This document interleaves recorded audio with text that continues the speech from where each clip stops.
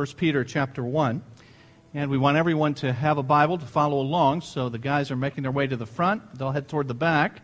As they do, if you get their attention, they will get a Bible to you that is marked at 1 Peter 1, the passage that we'll be considering. Over the last few years, I've had opportunity to travel to a few different countries. In 2009, I was able to go to the Northern Marianas Islands near the coast of China. The following year, able to spend 2 weeks in India. And last year, to both the Philippines and to mainland China. And I bring that up because I've experienced what some of you have who have had opportunity to go overseas, and that is that being in another country has all sorts of hurdles associated with it, both small and large. You have to figure out small stuff like how much you tip a waiter or whether you're supposed to tip at all. You have larger issues like trying to catch a cab from the airport without being snookered into paying a fortune, since you don't know the language and you can't value the currency quickly. Or in some places, including those that I mentioned that I've been able to go to, you have to be aware of them robbing foreigners on a regular basis. In fact, the airport in Manila is consistently ranked as the highest in the world for crime. I didn't tell my family that before I went, but made it back in one piece. Now, in all of those cases, though, I chose to go. And I was aware of the risks because I had been informed ahead of time by my hosts. And so if I was to be surrounded by people who were wary of or perhaps even hostile to Americans, I would not be surprised. I was told that if I were approached by anyone to help with my bags, for instance, at the airport, I should wave them off and handle my baggage myself. I wish I had followed that advice, as failing to do so put me in a precarious position that I'll share with you sometime, but I won't bore you with that now. But I had been fully informed regarding what I was getting into, and having been fully informed, I chose to go anyway. But think about making a choice that transports you to a foreign land with all the potential hostilities and the miscommunication and the general difficulty of being in another country, and yet you have never actually moved an inch. And that's the situation for the people to whom the letter of 1 Peter was written. They became foreigners in their own land the moment that they gave their allegiance to another king. And as a result, they can be and are called exiles in verse 1 of chapter 1. But they are exiles where they live. Unlike the exiles in the first part of your Bible, the Old Testament, where God's people would be physically taken from time to time from the land that God had given them to a foreign land by the Assyrians or by the Babylonians, these Christians have become strangers in their own countries.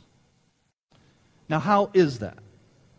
Well, please take a look at the outline that was inserted in your program. And at the top, I have a paragraph that says, Christians are called out of the fallen values of their culture, and as a result, always experience some level of estrangement.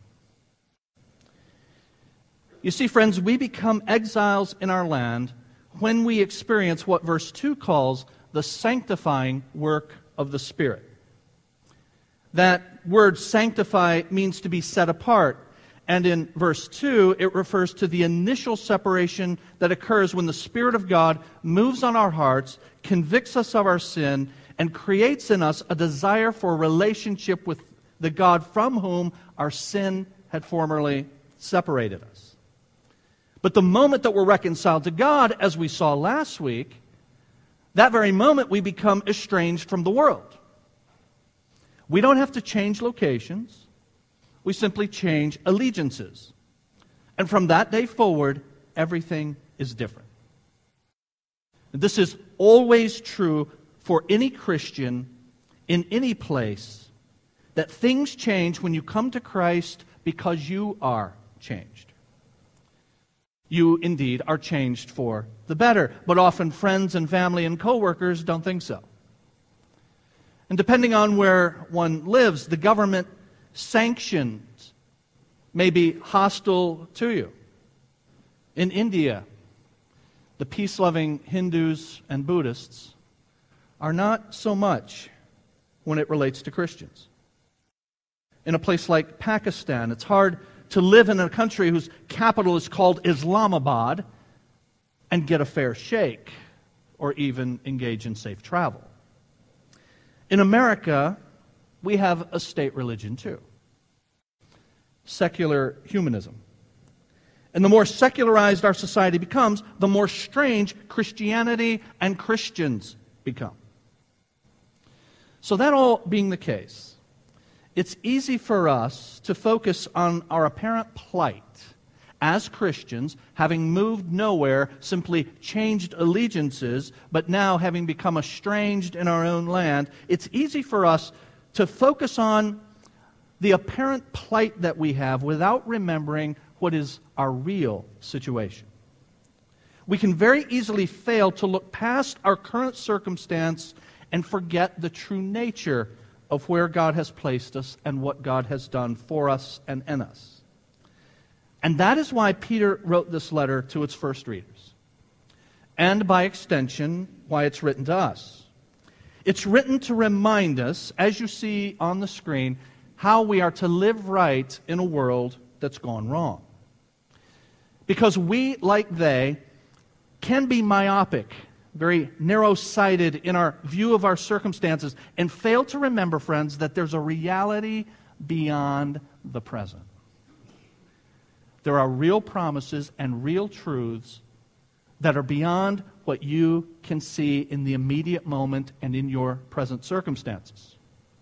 Christians believe in a reality beyond the present circumstances, and in the midst of our trials, we, like they, 2,000 years ago, are called to remember that reality is more than what we are in and what we can see.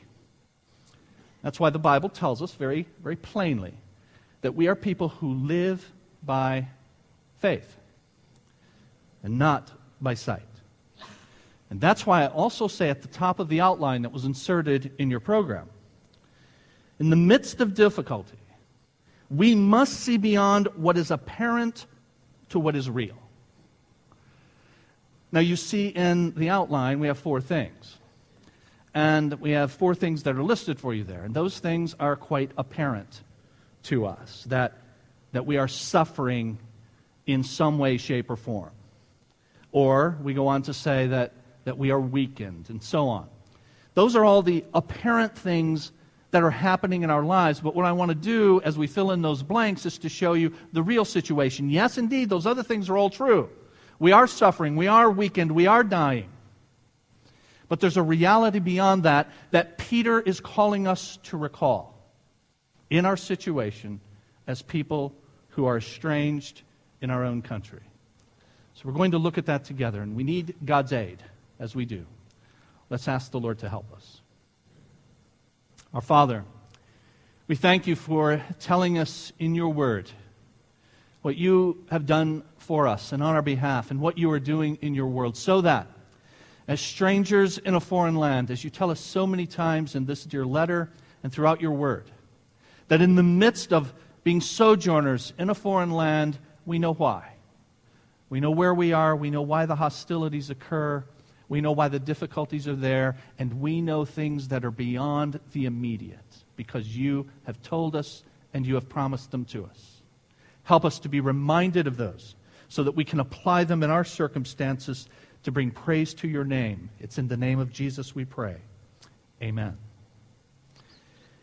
The first thing that we need to understand, says Peter, beginning in verse 3, is that, as I say in your outline, yes, we are suffering. But in the midst of that suffering, we are not silenced. We are suffering, but we are not silenced. We saw last week. If you were not able to be with us last week, then I invite you to listen to the introductory message in the letter to 1 Peter. All of those messages are on our website. The website is listed at the bottom of your outline. But we saw last week that these first readers to whom Peter wrote were indeed engaged in a form of persecution. We saw that the Emperor Nero had burned the city of Rome, and he blamed Christians for that. And so they were living at a time just before or just after that kind of systematic persecution had broken out. But nevertheless, they were held in suspicion because they engaged in something that involved the eating of the body and drinking of the blood of Christ. And so they were accused of cannibalism. They were accused of sexual immorality because of their love feasts and engaging in what the Bible calls a holy kiss. There are all kinds of slanders and accusations directed against them. And so they had their form of suffering, and Peter is writing to them now to tell them how to view their circumstances and how to not only live in those circumstances, but to thrive in them. And he begins by saying, though you are suffering, you are not to be silenced. Notice verse number 3. Praise be to the God and Father of our Lord Jesus Christ. In His great mercy, He has given us new birth into a living hope through the resurrection of Jesus Christ from the dead. Now that verse number 3, begins what is in the Greek language, the language that your New Testament was written in, one long sentence that goes all the way down to the end of verse 12. And over the next few weeks together, we're going to break this sentence into three sections. But it starts with, praise be to the God and Father of our Lord Jesus Christ. In the midst of the suffering that you are undergoing, and that Peter is going to reference now later in the book, in the midst of that, the first thing you need to do is make sure you are not silenced in terms of your praise of God. It is the most important thing that you can do in the midst of your difficulty. Praise God. Praise God for who He is. Who is He? He is the God and Father of our Lord Jesus Christ. Now, Peter singles out God the Father. Most of you know that the Bible teaches that the true and living God is God the Father and God the Son and God the Holy Spirit. And all of them are fully and equally God. But Peter begins, praise be to the God and Father. Praise God the Father. Now, why is that? It is because throughout Scripture, God the Father is the member of the triune God that is presented as the one who initiates all of His good gifts to His creatures. It is God, the Father, who sends God the Son, Jesus says in John chapter 5, and God the Son follows the will, submits to the will of God the Father. And so they are equally God, but they each have, as you have probably learned, roles to play within the Trinity. And God the Father is the initiator. And it is because of God the Father, then, that we know Jesus, because God the Father is the one who sent Jesus. James chapter 1 tells us, every good and perfect gift is from above, coming down from the Father. And the most perfect and the greatest gift that God the Father has given is sending God the Son. God the Son obeyed, God the Spirit moved on our hearts to call us to God, in the words of verse number 2, sanctifying us in the work of the Spirit. Now, Satan desires that our circumstances, our difficulties as Christians, rather than becoming occasions for praise, that they become occasions for cursing. You see this throughout Scripture. He desires that we would see our circumstances not as something that God is doing to make us better, but Satan wants us to have a perspective on those circumstances that will cause us to be bitter. And yet we see in Scripture many brothers and sisters in much more difficult circumstances than any of us are in right now, and probably ever will be in our lives, knowing the truth that our first duty, even when we are suffering, is to not be silenced and to praise God. We see that when Jesus' first followers go out to proclaim the gospel message, and they are often arrested and hauled before the authorities and told not to preach in His name. We see it in Acts chapter 16. where the Bible says, after Paul and Silas had been severely flogged because they had been preaching the gospel, they were thrown into prison. The jailer was commanded to guard them carefully. When he received these orders, he put them in the inner cell and fastened their feet in the stocks. So, picture yourself. You're in that situation.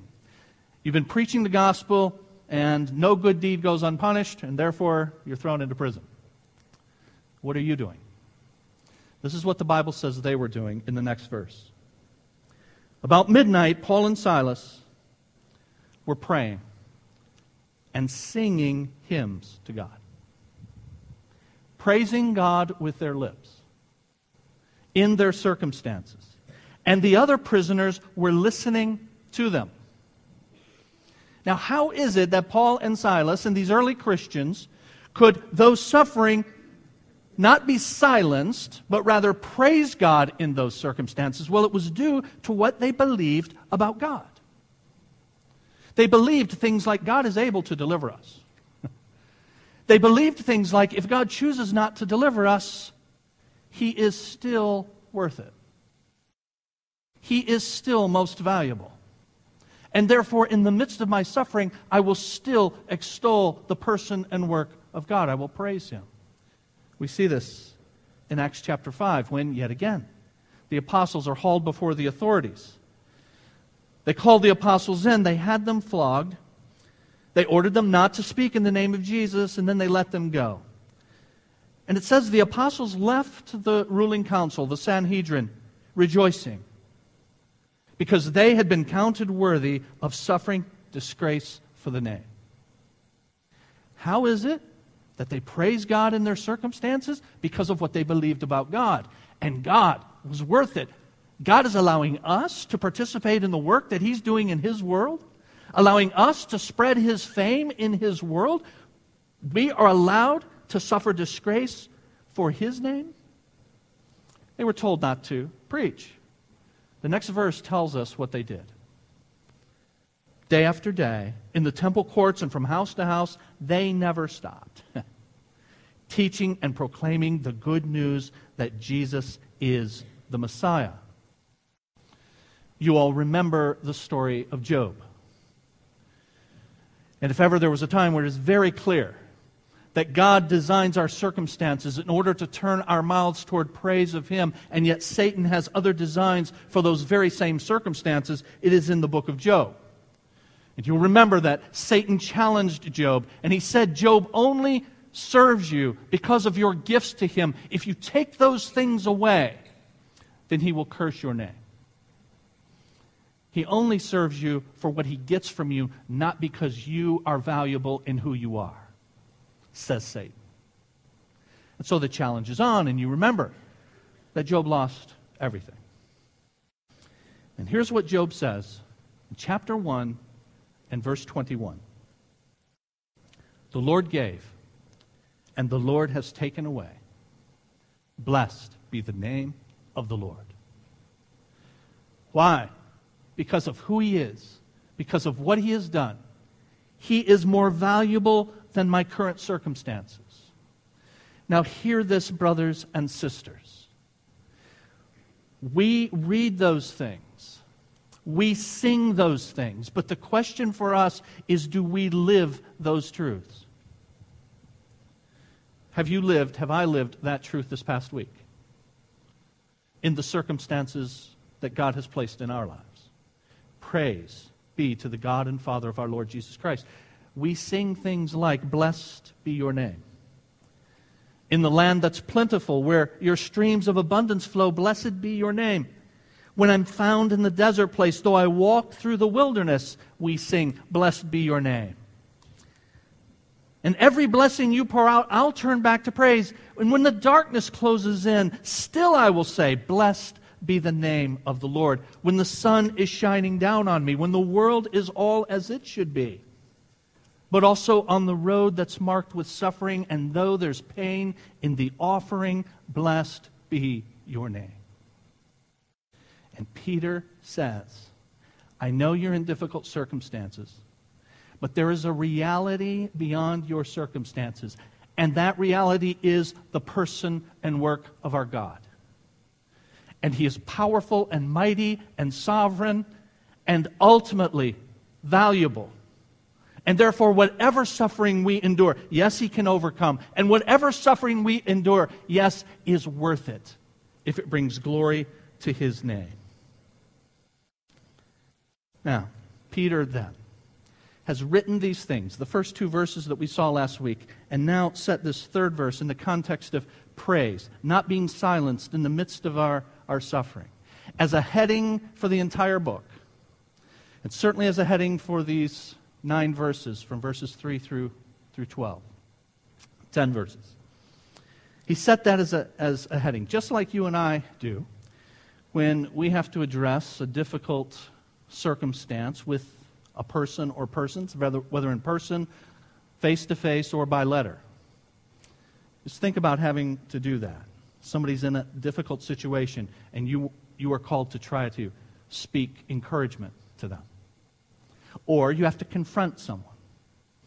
You think ahead of time about what you're going to say and what you need to prioritize in your opening remarks, whether written or verbal. And that's precisely what Peter has done here now. He knows the situation that these readers are in, and he has chosen to start with the most important things from verses 3 through 12 to remind them about who they are and their standing before their God. And then in light of that, after he has explained that now, he can give them very direct instruction that we're going to see in the weeks and months ahead about how they are to live in the light of that. And so the first thing that Peter tells us is, though we are strangers in our own land, like they were, that we are suffering, but we are not to be silenced. Praise be to the God and Father of our Lord Jesus Christ. And he tells us secondly, in your outline, that we're not only suffering, but we are indeed exiled. But though we are exiled, we are not orphaned. Suffering, but we are not to be silenced. Whose idea was it to turn those fans on? Those of you that were here last week remember that I asked for them to be turned on. I think I caught everything. Exiled, but not orphaned. The Bible tells us in verse number 1 that we, like they, are elect exiles. Strangers, and in our case, strangers in our own land. Think about being sent away to a land that you're unfamiliar with. In the case of Christians, we become strangers in our own land, as I've said, because of the profound change that takes place when we come to Christ. When I read in preparing for this message a story of a young man whose name some of you will know. And the story says that early in the 20th century there was a young Welsh boy by the name of Jones. In search of a better education, his parents sent him away to a boarding school far from home. Years later, the boy, Martin, would reflect on his experience. He said, "I must add that I suffered at that time from a sickness," he said, "which has remained with me all along life's path. And that was and then he uses the Welsh word for homesickness. Homesickness is an awful thing, as also is the feeling of loneliness, of being destitute and unhappy which stem from it. It is difficult to define this homesickness, but to me it means the consciousness of a person being out of his home area and that which is dear to him. My 3 years at boarding school were very unhappy, and that was only because of this longing. I had bosom companions there, and I enjoyed the lessons. But I remember as if it were yesterday, sitting in church on Sunday night when I had come home for the weekend, and suddenly being hit by the thought, this time tomorrow night, I will be in my bed at school. And all at once, I would be down in the depths, away from where you long to be." And we have this subjective feeling, do Christians, who are exiled objectively because of our value system from those that we are called to live with and among. strangers in our own land, but also the subjective feeling of homesickness because we are away from our home in heaven, where we saw last week, Philippians 3:20, we are citizens. Our citizenship is in heaven. And so here we are, here they were, estranged in their own land, objectively, but also the subjective feeling of homesickness. You know, it is possible to be sent away by whoever might have authority over you, without that authority fully instructing you on what you're to do and why you've been sent away. Or you can be sent away and be forgotten. Many of our military men and women have experienced that, and that's why it's such a wonderful thing when cell phones are sent or letters are sent, so that they are reminded that they are not forgotten. Or someone can be sent away and forgotten in a nursing home. Or sent away, but not given full supplies for what it is they're to do wherever it is they're being sent. But even if, now hear this, even if you have all of those things, when you are sent away, by the very fact that you are away, you cannot have the presence of those you love, by definition. But hear this. But with Christ, in our exile, though it is real to be sure, it includes the instructions that we need for why we are in exile and what we are to do while in exile. And it includes the supply that we need to accomplish that which God has for us in our exile. And we are remembered over and over again by our God at all times in our exile. And we have His presence at all times, no matter where we are and no matter what He has called us to do. We are not orphaned, really, or even practically. We are not alone, and we are not forgotten. And that's why verse 3 goes on to tell us that. And I will look at what verse 3 says by getting the paper that blew off of my podium. Verse 3 says, "In His great mercy, He has given us new birth into a living hope through the resurrection of Jesus Christ from the dead, and into an inheritance that can never perish, spoil, or fade." Notice that He, in His mercy, has given us new birth. Sometimes we use mercy and grace as synonyms. In Scripture, they are slightly different. Mercy addresses the misery that comes from sin, the consequences of our sin. Grace is God giving us what we do not deserve in the salvation that He offers that overcomes our sin. And so in His mercy, God, and it's the right word for Peter to use, in God's mercy, because the people to whom he is writing are in suffering, they are experiencing the misery that comes from living in a sinful, fallen world. And in His mercy, He has sought to alleviate that suffering, and He will ultimately completely alleviate that suffering. And He has started that process of alleviating that suffering in His mercy by giving us new birth, by us being born into His family. And that's why I say we are exiled, but we are not orphaned. I chose orphaned rather than not abandoned to emphasize our family relation as a result of being born again, and the Bible teaches adopted into His family. Verse number 23 of chapter 1 tells us that we have been born again as a result of the imperishable seed of the Word of God being planted in us. This is the same experience of being made spiritually alive so that we are brought into God's family that Jesus told Nicodemus about in John chapter 3. Jesus told him, "You must be born again."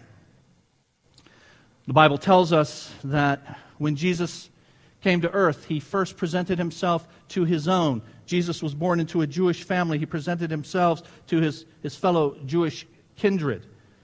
And yet, the Bible says they did not receive Him. But then it says this in John chapter 1, "To all who received Him, That is, to those who believed in his name, he gave the right to become children of God, children born not of natural descent, nor of human decision or a husband's will, but born of God.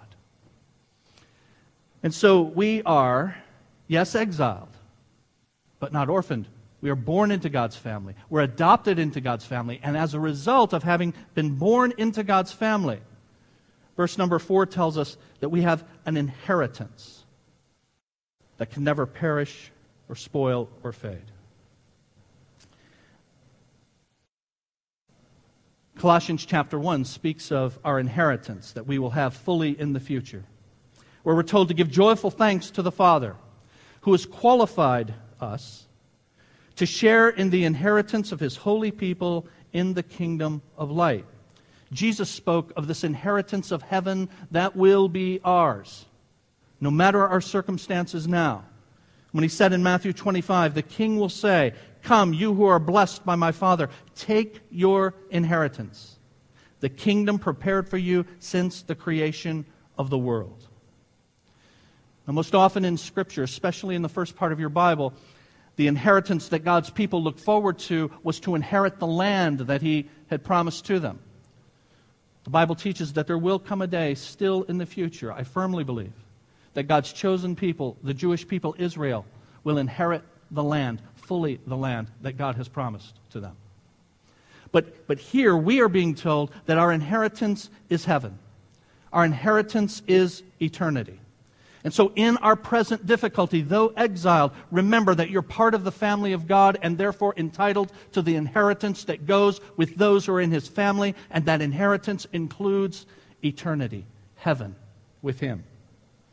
And that inheritance, according to verse 4, heaven, eternity, is such that it can never perish, spoil, or fade.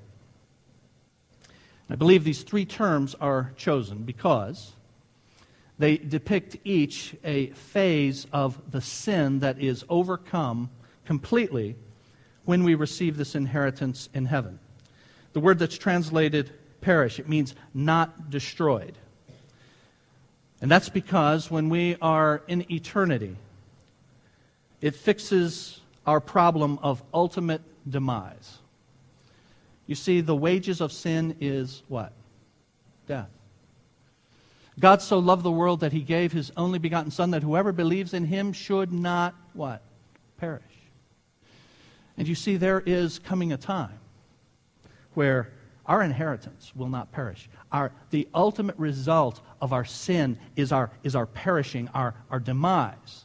And so Peter reminds us that this inheritance is one that will never perish. And then he says it will never spoil. And that word spoil means it will not be defiled in any way. And so that fixes the reason that we're subject to perishing. Because of defilement, because of sin. But that will all be fixed in our inheritance as well. And so one commentator says, Peter tells us that our inheritance is unlike the world that we live in. It's unlike the world we know. And this commentator reminds us that in the book of Revelation, we get a glimpse as to why this is and how this can be. In Revelation 5, John is shown a vision of our future home where no one is worthy to take the scrolls of God's good plan for our inheritance and to bring it to completion. So discouraging was this fact that John wept over humanity's universal unworthiness. But then one does at last come forward. It is none other than Jesus the Christ, the Lamb of God, who comes to the rescue of a polluted, defiled, and unworthy world. He alone is pure. His character alone is spotless and without blemish. Jesus, the undefiled. Through him alone, we're able to enter into God's presence and receive an inheritance as glorious as the one that Peter calls undefiled. It will never spoil. And then he says thirdly, in verse 4, it will never fade. It means it will never lose its beauty, its luster. And you see, this fixes the evidence that we all have all around us and every day when we look in the mirror that indeed the beauty is leaving. That decay sets in for all of us. And so this inheritance will remove the evidences of decay. It will remove the reason for that decay, our sin, our defilement. It will not be spoiled in any way, and therefore it will remove the ultimate consequences of our sin, our perishing, our demise, our dying. But in the meantime, there is a third thing that Peter tells us that is real, but it is not the full reality. And that is, as I say in your outline, we are dying. We are dying, but we are never dead. Dying, but never dead. And that's because this inheritance comes from the fact that we have been born into God's family, verse 3. We are going to receive this inheritance in the future, but it is based upon the end of verse 3. We have been born into a living hope through the resurrection of Jesus Christ from the dead. And so now we are wasting away. Now our bodies are decaying. We are all in the process of dying.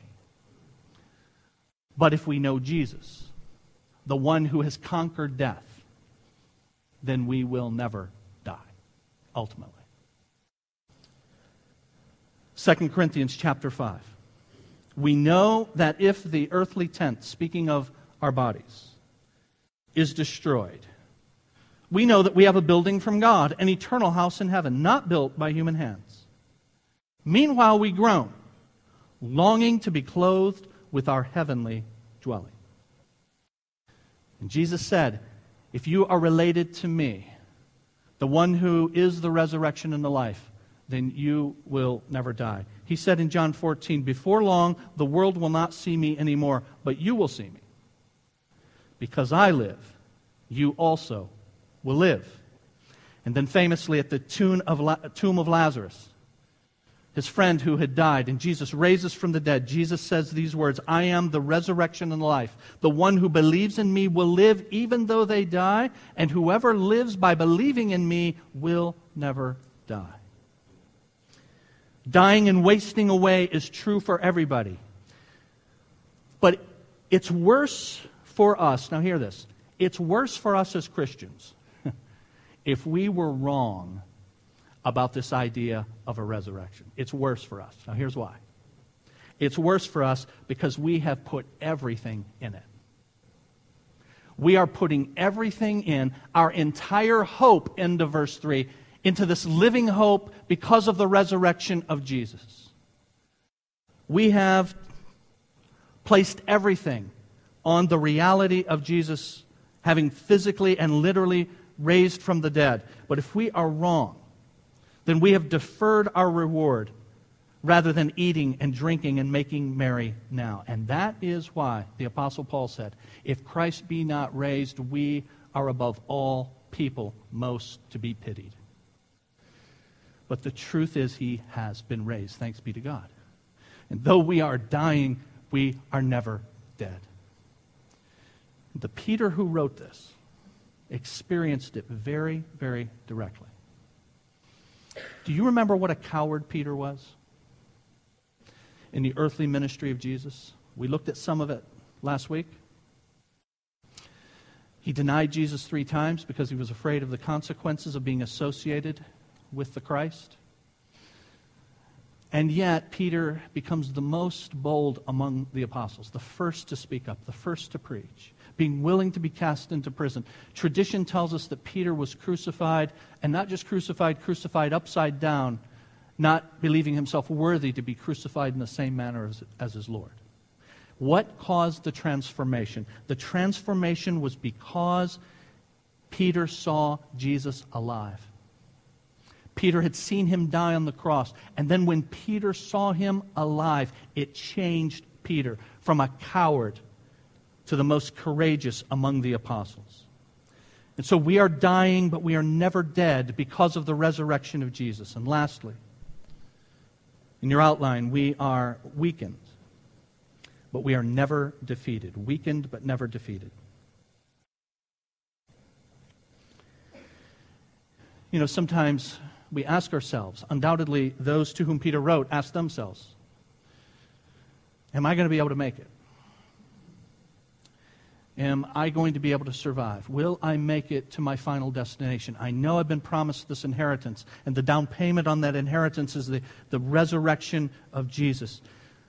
But I find myself doubting because I am so weak. And when I say weakened here, friends, I'm not talking about the dying that was the third point. That's part of our physical weakness. Here I'm talking about our spiritual weakness. Spiritually weakened, but never ultimately spiritually defeated. And yet you wonder about that, don't you? And I wonder about that from time to time. Will I be able to survive? Will I make it?